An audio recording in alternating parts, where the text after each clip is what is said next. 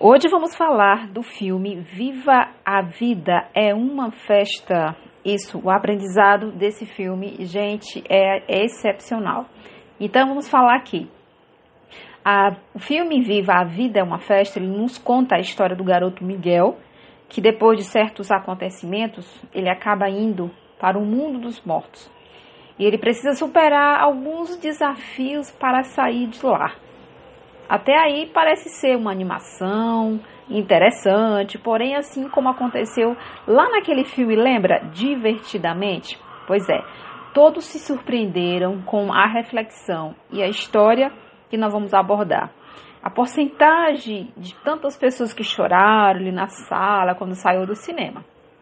Então, gente, hoje esse resumo vai nos mostrar o drama que o personagem principal vive ao ter que escolher entre seguir um sonho de virar um grande músico ou ficar com a sua família, mas encarar um trabalho de sapateiro qual ele simplesmente não gostava. Para essa situação de conflito de escolha, então, quantos de nós passamos por isso ou está passando? Então, os americanos possuem um termo específico chamado de trade-off, ou seja, optar por certa coisa acarreta em não escolher a outra. Então o filme, ele retrata bem isso, pois não existe possibilidade do Miguel ser um músico e ainda sim receber o apoio e o amor da família, ou ao contrário. Então essa circunstância acaba gerando o quê? Uma frustração da sua família e de si mesmo. Mas por que isso acontece?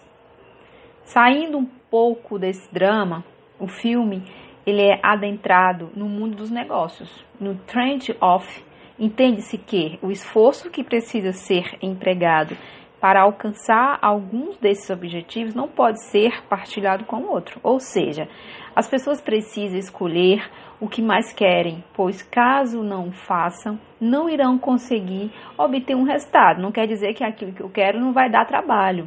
Vai ter dia que eu não vou estar bem, tem desafios, claro. Mas é você realmente buscar um sentido para aquilo.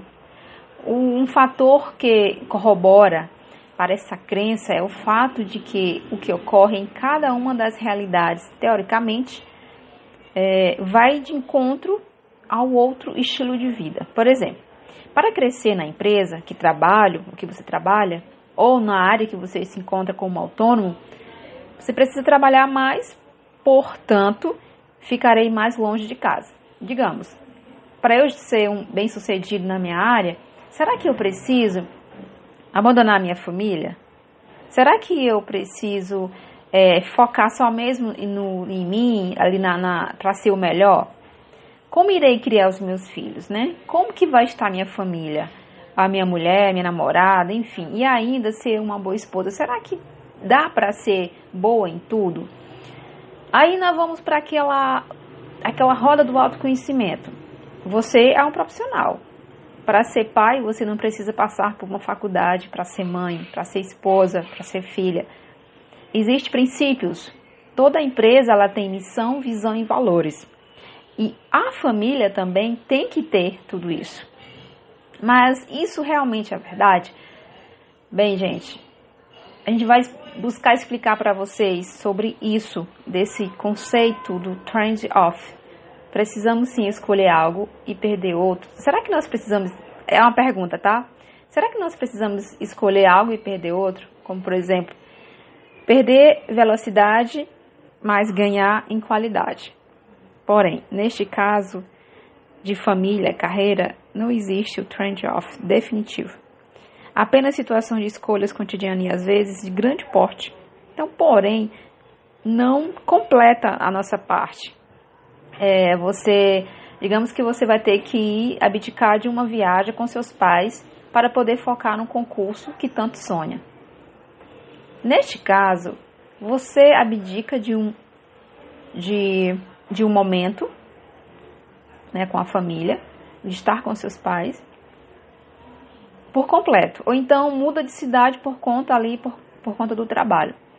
Existe aí a mudança de localidade, porém, O amor e o afeto por seus pais, eles permanecem. O amor, o respeito, a atenção é o mesmo. Então, existem inúmeras pessoas, digamos que famosas no mundo da música, do cinema, por exemplo, de permanecerem com o mesmo parceiro e têm muitos filhos, bem como pessoas que se desenvolveram uma grande família, em paralelo, um grande negócio. Acontece com todos? Não. Mas quando você tem um propósito ali, que o propósito, ele é um movimento daquilo que você deseja, então esse movimento ele é diário. A necessidade de escolha é gerada na cabeça de cada um ali, devido às imposições geradas tanto na empresa quanto por família. Ambos os casos existem seus tabus, costumes sociais que dificultam ali a conciliação. Então, gente, infelizmente algumas organizações ainda possuem critérios em selecionar e optar por funcionários solteiros, empolgados, por acreditarem que o seu comportamento será maior em vários recrutamentos. Sempre é perguntado o estado civil. E muitas das vezes isso lá é decisivo dentro da RH. Então, nós vamos optar pelo solteiro, pois precisamos que ele vai ter que mudar de cidade, não tem filho para atrapalhar, será mais fácil. Ou então, vamos optar pela solteira, pois a probabilidade dela pedir licença maternidade é menor. Familiares também não aceitam a distância da esposa, mãe, então deixa ela solteira, porque essa pessoa vai focar só realmente no seu sonho profissional, por acreditar que ela prefere o trabalho da sua família. Prefere o trabalho do que a família. Então, um ponto interessante é que muitas pessoas acreditam que gerenciar dois universos, família e carreira, gerará muito estresse. Pois eis uma pergunta. Imagine que você opte por um dos dois. Você realmente acredita que não irá passar por um estresse ou problemas nesse universo?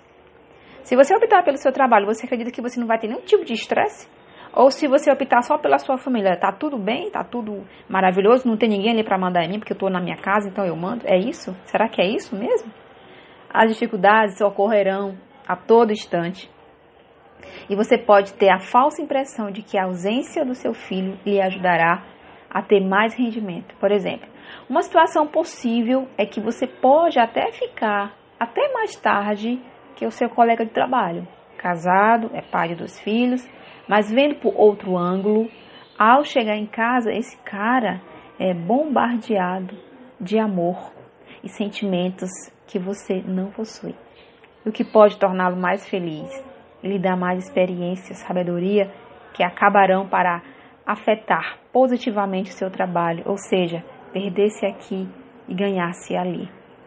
Claro que nenhum dos exemplos ou realidade pode ser aplicado em todas as circunstâncias da vida e de todo mundo. Cada pessoa tem um estilo de viver, tem uma maneira de pensar. Porém, pode ser visto aqui, servir como uma reflexão para você, voltando aqui para esse filme tão maravilhoso. Que você possa refletir e entender, fazer escolhas assertivas e gerenciar tudo isso. Por quê? Porque simplesmente a vida é uma festa. Meu nome é Carla Souza, sou coach de relacionamentos, sou cofundadora do projeto Poderosamente Mulher e trabalho com treinamento de desenvolvimento pessoal. E aqui é o nosso primeiro momento de trocar ideias, de trazer filmes, resumos, trazer livros, para que possamos aprender juntos. Até a próxima!